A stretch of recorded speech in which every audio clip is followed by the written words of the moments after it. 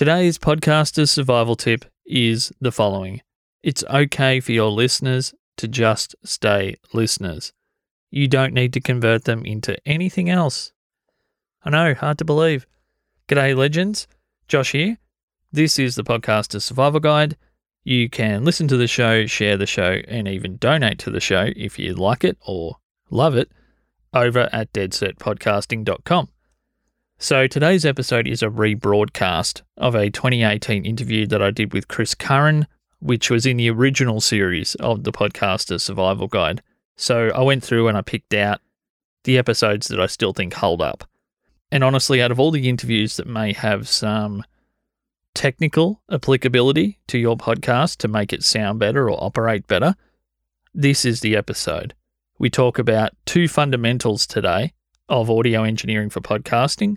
The first being audio levels and how important Chris feels that they are to a pleasurable listening experience, and also how you achieve that through things like compression.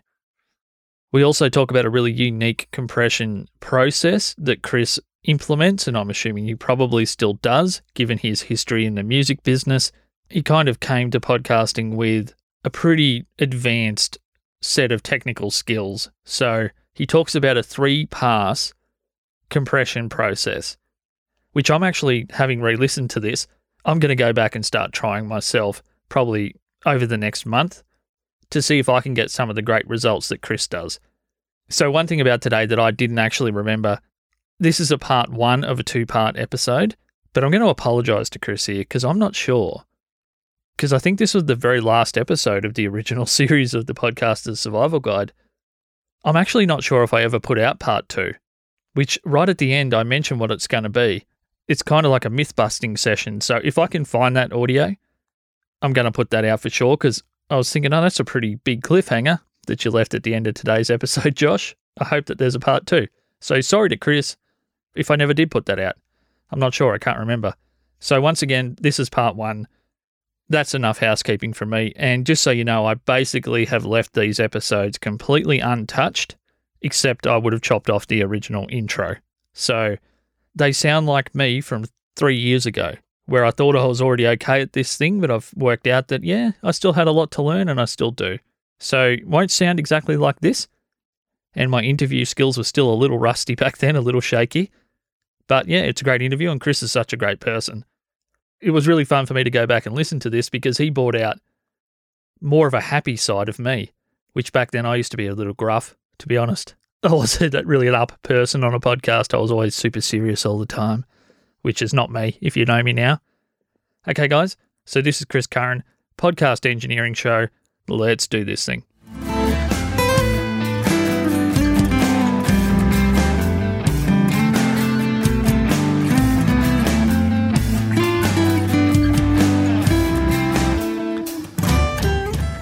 Hey everyone, I'm here with Chris Curran, who is the head engineer and founder of Fractal Recording.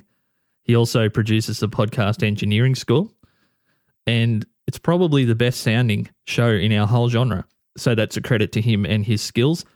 And today I've put together a little group of questions for Chris that tread the line between basic audio engineering for podcasting and slightly more advanced stuff, so we don't bore him to tears having to talk about it. But Chris, is there anything that is important for people to know that I've missed there? And I mean, I could go on for an hour about your history in music. We could go into the back catalogue because I think at one point you mentioned you had something to do with a Jeff Buckley record. Maybe I'm just imagining that, or you worked with someone who did. So that's probably an hour. Yeah.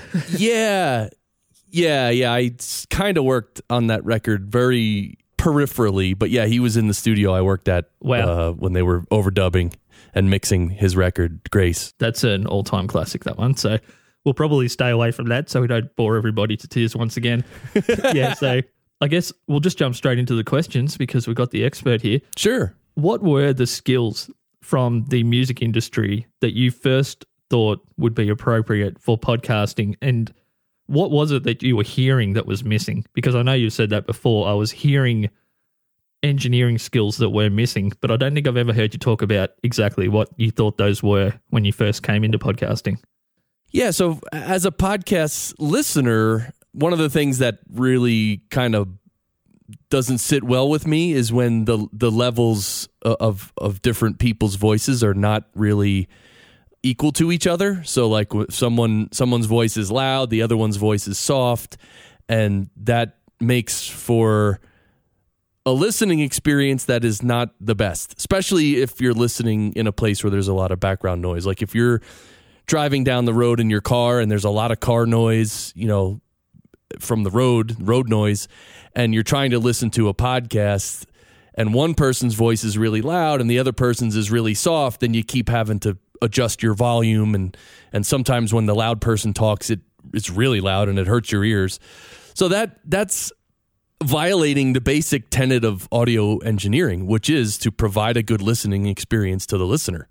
I mean, that's the only reason we're talking about audio engineering at all, is the experience it provides the listener. So that's, in general, that is what's missing in a lot of podcasts. They don't understand that basic principle, and then so they don't know how to balance the voices properly. And then, of course, if you talk about balancing, you got to take a step back and understand how to record it properly as well. So that's probably the main thing that I noticed from the beginning that podcasters don't get usually. You're absolutely right. And there's two things. It's 2018 now. I was listening to a friend's new show recently, and it's the first show in a long time I've heard that had drastically different levels. He sounded like he was stuck in a bathroom, and his guests sounded like they were stuck in a bathroom inside a bathroom inside a bathroom.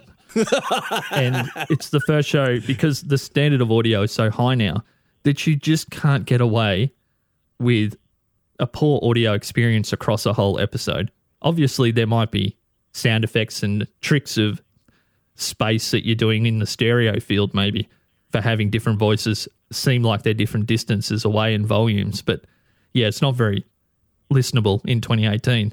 And the other point was, and I think why Chris knew as an engineer that there was an issue, I used to mix my first 20 podcast episodes, and I thought they sounded great in my headphones.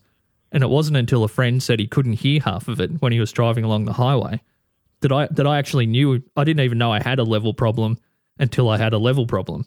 So it's right. How do you educate people around that? Because when we talk about it, make sure the voices are the same volume. It just sounds so simple, but it's clearly not a simple process to execute.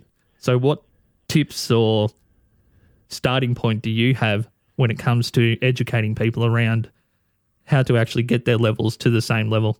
Yeah, so this is what I mean by you kind of have to step back into the fundamentals of audio. And there's way too much that we could talk about. We don't have time to talk about it today, but there are tools these days that you can use to basically level a voice. So the whole new loudness standards, it's not that new actually.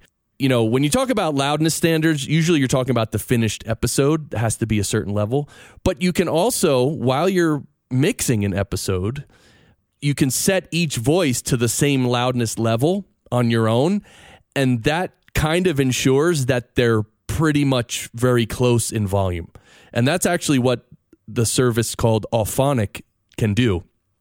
And that's why people use Auphonic, is because you can tell Auphonic, hey, put each voice at minus 23 LUFS.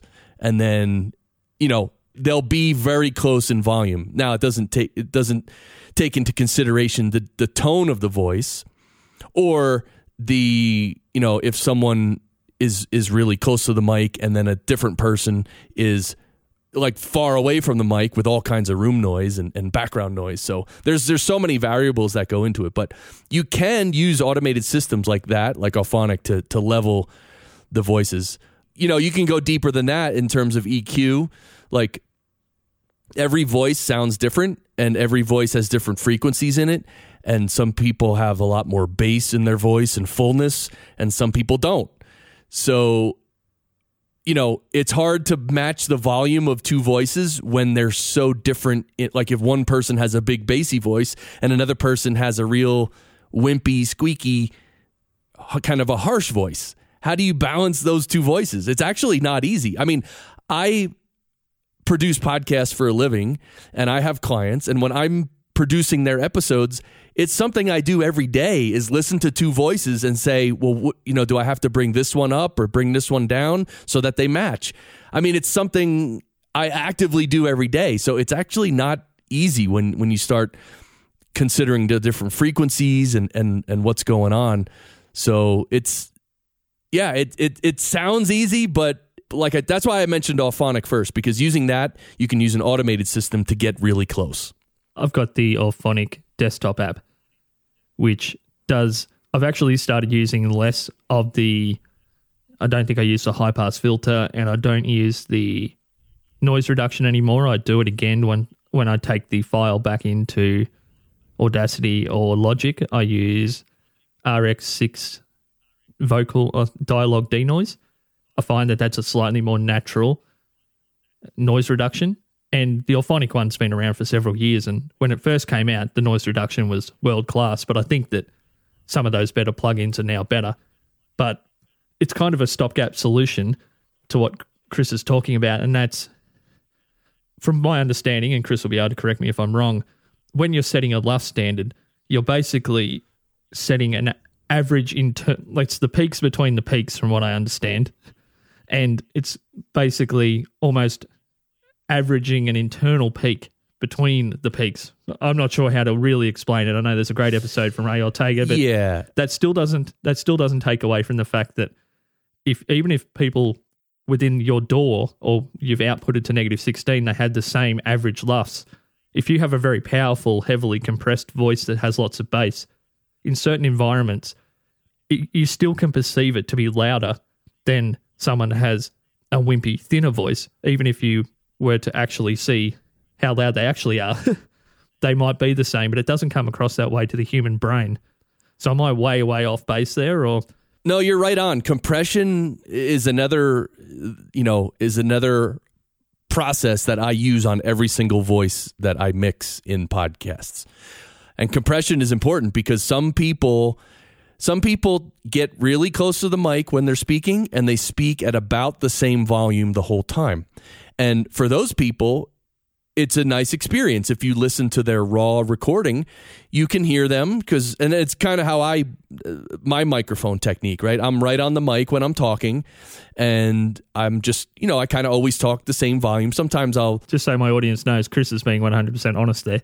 He's not fixing that in post, or I'm not in this case. You actually do speak very consistently. I'm really cognizant of microphone technique because it makes a big difference. And, I do at times get quiet, like in trail off a sentence like this, Like it, you get a little quieter, but I'm actually using a compressor in my signal chain before it's recorded, so that helps with that.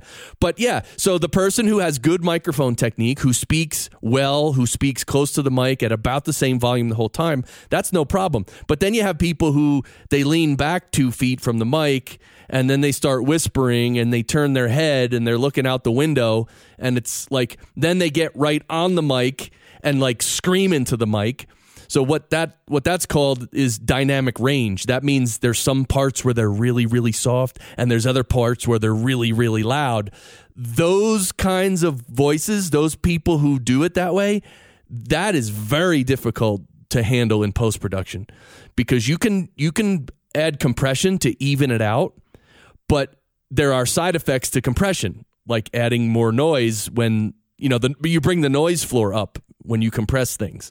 So you can compress it to some extent, but you can't compress it too much, or it brings up the room noise, and then it sounds like they're in a hallway. So it's really, really tricky. There's so many things that affect the sound, and most people don't know any of it, especially podcasters. They don't know anything. They just think, ooh, let me get a Blue Yeti and put it on a table and do a podcast. I've never actually had that experience, but from what I understand, Chris gets that as an after product quite regularly from his clients. That's something that's subpar, just with the compression thing. And another reason why I think that this idea of levels is so important, one thing that Auphonic can do is it can get you in the range of having a leveled sound through, I'm assuming, some kind of normalization and compression algorithm that's getting it there. It can do that without also adding so much multi-band that you give people a headache, because there's certain podcasts out there that obviously have level problems and they fix it all in post by compressing the snot out of everybody that's on the show. So if it's 70 minutes long, having that beating in your ears for that amount of time, I mean, I listen to podcasts all day, every day when I'm not at work. But even for me, I find it fatiguing to have too much compression in a show, when if they had have just taken a little bit more time with their levels, they could have used something closer to the raw track and not had to compress it so much. It's not all that enjoyable an experience when something's overcompressed. So do you have any feelings on overcompression, Chris? I'm sure that as an expert, you probably have many. Yeah, I agree. I 100% agree with what you said. And that's, so what a lot of people do is they'll just record their audio and, they might use Auphonic or maybe not. But then at the last step, what they'll do is it's considered a mastering step, which is in music production. It's the very last step where the mastering engineer will literally slightly tweak the EQ and the compression and the limiting to get it just right before it goes out on CD, or actually there are no CDs anymore. So before it gets squashed down to a crappy sounding MP3 and put on iTunes or something. So the mastering is the final step. And there are, like, for instance, in I think probably every DAW software, there's like a plugin or a process called like mastering or finalizing. And what it does is it just, like you said, it just crushes everything and really limits it hard. And it does actually help in terms of leveling out the sound, so making sure that one person is not louder than the other, but at the same time it really crushes it and it makes it unnatural. So there's definitely, you can overcompress. And again, that's sort of like an amateur's way of compensating for producing it badly is, let me fix it in the last step. I'll just crush everything and then it's okay. So, and look, and I'm not, I don't want to come off like I'm some high and mighty engineer. Like, I mean, I have a lot of experience. That's fine. And I understand that most people doing podcasts don't have that experience, and it's okay. You can make those mistakes. It's actually not the end of the world, but at the same time, when we're going to start splitting hairs and talking shop here, we got to really call it like it is and tell it how it is, right? Yeah, absolutely. And just for any other musicians, when Chris said it was a mastering step, we all know as musicians that have made albums, for anyone out there, including myself, mastering normally makes whatever it is you have sound better. Generally, it's the goal. It's the thing that makes a recording sound like it's sitting in front of the speakers. It kind of makes a recording come alive. Whereas a lot of this multi-band sausage compression that podcasters do at the last step, in my opinion, although it might help a tiny bit with the volume problems, sometimes makes things sound worse and almost unlistenable, particularly if you have a very long show. So, yeah, I just know there's probably some musicians out there that are going, wait a sec, mastering is meant to be a great thing. It's what we're all paying $1,000 a song for, Chris. So, yeah, let's hope that it's good. Yeah, so I end up using quite a bit of compression, but I do it in stages, and I do it gently. So on each person's voice, I'll use one compressor or a lot of times two compressors. But again, they're both gentle and they're both a little different in terms of attack and release times and all that stuff. And they're each, if I'm using two compressors on a person's voice, each compressor is doing a slightly different thing as well. And then on top of that, in my mastering step, I do use multi-band compression. So you can think of it that each person's voice that I produce is compressed 3 times. But if you do it gently each time and for a specific reason, that's when you can end up with an episode that is leveled out nicely and has good compression on it, but it's not overcompressed. I guess what Chris is saying is, for anyone who's wondering, why would you do 3 lots as opposed to 1? It's kind of like if you're making a recipe, you wouldn't just dump, if you're making bread or whatever, you wouldn't just dump what you thought was a massive amount of salt in right at the end. You'd kind of put it in stages and try and get it perfect, or with any other thing that you're creating. And I think that I can't let you get away with just saying that you use 3 without telling us how that staging works, Chris, because I'm sure there's a methodology to, I compress for this reason first and this reason second, and I add the multi-band for this reason. So can you take us through your mindset on why you're doing the 3 lots? Yeah, sure. And I love your analogy to adding salt. I mean, that's a perfect analogy. I've never heard that before. That is so correct. It's like you can add a little bit here, add a little bit more. Does it need a little more? And then you might wait like 10 minutes and then taste it again and say, oh, does it need a little more? Yeah, a little bit more, and then put it in. Normally, the first compressor I use is on the SSL channel strip plugin from Waves, either the SSL E or the G channel. I prefer the E channel, but on my new iMac Pro, I have the G channel because I'm still sort of straddling two production machines and I don't have all my plugins on my new machine yet, which is kind of a bummer because you know me, I love it, right? So on the SSL channel strip, yeah, they have a compressor and that's the first compressor, and it'll be sort of gentle, like it maybe 3-to-1 ratio, and maybe at most 3 to 6 dB of compression. Although 6 dB would be a lot, maybe up to 3 dB of compression, just so it's hitting it a little bit, just taming the high peaks. Right when someone gets loud, it'll just compress it down a bit. And normally, well, my attack time on that one can differ, but normally either my attack time is a very fast attack, like 1 or 2 milliseconds, or something around 30 milliseconds, because 30 milliseconds will actually let the transient through before compressing it. So, but if someone's transients are harsh, like if just the tip of every word is like it just poking you in the face, and it, like then you put the attack on 1 or 2 milliseconds and it'll catch those transients and squash them down. Release time normally is around 200 milliseconds because that's sort of like an in-between amount of release. So it's just nice enough, release time. Release time sort of, in my mind, determines how close the voice is. Like if it's a really fast release, like 20 milliseconds or 60 milliseconds, it makes the voice seem closer to you. But if you put it on like 500 milliseconds or even 1,000 milliseconds, which is 1 second, with a longer release time, it sort of pushes the voice back into the speakers a little. It makes it a little further away from you. So the release time you can mess with and just it brings it closer and further. It does other things too, but that's perceptually, that's one of the things that it does. So that's the first compressor on the SSL. Second one is again gentle, but normally it's more for tone. So I normally use the CLA2A from Waves or the 1176 from Waves. So those are two vintage compressors. And again, I don't compress it a lot, and even with like the LA2A, it doesn't even have, you can't choose attack and release or anything. It's just input and output, and then you see a gain reduction meter so you can tell how much you're squashing it. But again, very little, maybe 1 to 3 dB of compression when someone gets loud. Just that'll go a long way. The 1176 does have a lot of, controls in terms of attack and release and ratio.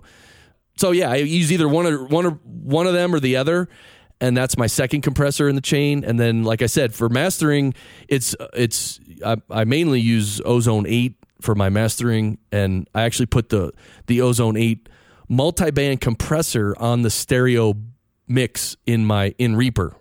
So I actually master it as I'm mixing it. And normally I wouldn't do both mixing and mastering in the same step, but it's podcasting, and over time I kind of get to know the settings, and it's just more for productivity. So when I use a multi-band compressor, again, maybe not more than 2 or 3 dB of compression on any one of the bands. And I do some other funky stuff with the multi-band compressor, but it's probably too much to go into right now. So just for anyone who's wondering why there's a dB reduction on each step, just for anyone who's thinking, this is all fantastic, guys, but it'd be nice if you actually explain what a compressor is doing. In theory, and Chris, once again, feel free to call me on this if this isn't correct, but essentially, if you've got a waveform and there's some really quiet bits and some really loud bits within normal human speech, if you were just to leave those within the recording and just put it out, there would be certain parts that would seem incredibly loud compared to everything else, and some parts that you would be basically inaudible. So the first thing a compressor is doing is essentially reducing those highs, the highest points, and basically crushing what's called the dynamic range a little bit, so everything perceived by the human ear is within a certain range. But then basically what you've also done is almost turned it down a little bit to start with. So the final stage of a compressor in most cases is also to lift the overall crushed signal back up again a little bit in volume. So is that in the ballpark of what a compressor is doing essentially? Because otherwise it sounds like every time you're turning it down and down and down and down to the point where there might not be any actual signal left. Is there anything else you can add to that to make it make sense to people? Yeah, so your explanation was good, and yes, that's what you do. You compress down the loud parts, you kind of push it down, and then in the last step, you bring up the entire volume of the signal. So each step, I'm compressing it, but I'm also bringing up, it's usually called makeup gain. Yeah. So it's a little makeup gain. You make up for the compression that you did by a little makeup gain. And so, that's an important part of compression for sure. Yeah, and just before we move on, I know we've probably talked compression to death. The makeup gain step for me was the difference. Once I discovered how to reapply a little bit of that compensation to my overall reduction of the signal, that was what made compression a bit of a game changer for me. Because to begin with, I was using presets and I didn't really understand why it sounded like my track had just basically disappeared off the face of the earth. It's because I wasn't actually compensating for that bit of reduction. Right. So anyone out there that's wondering, is compression right for me? Why does it never sound great when I do it? It might be because you've got your makeup gain set at the wrong level or you're not actually using it at all. Because I know a lot, like take the Apple plugins, there's a setting on there that I use called Gentle, and it's the gentlest, surprisingly, gentlest compression that I've found is just the stock Apple one that comes with Logic, and you can use it in Audacity as well. And the preset on Gentle is 0 makeup gain. So you basically, if you're just say it comes out of Auphonic at, negative, minus 1.5 or whatever it masters to, and then you apply that gentle setting, it knocks you down literally, Chris, to like negative 10 on the meter or negative 12, which just sounds, particularly if you're mixing in a lot of music, which I do, that's all mastered almost to 0. So, right. It means that I've got to basically then lift the track back up or crush the music down so it doesn't have as much life to it. And I don't really like volume reducing music all that much. I'd rather try and get my vocal track up to a decent level to match it. And as soon as I started adding the makeup gain, it was just a game changer. So I don't know, maybe we'll get off compression. Chris has probably got a masterclass worth of compression discussions like sprinkled amongst all of his podcast engineering school episodes.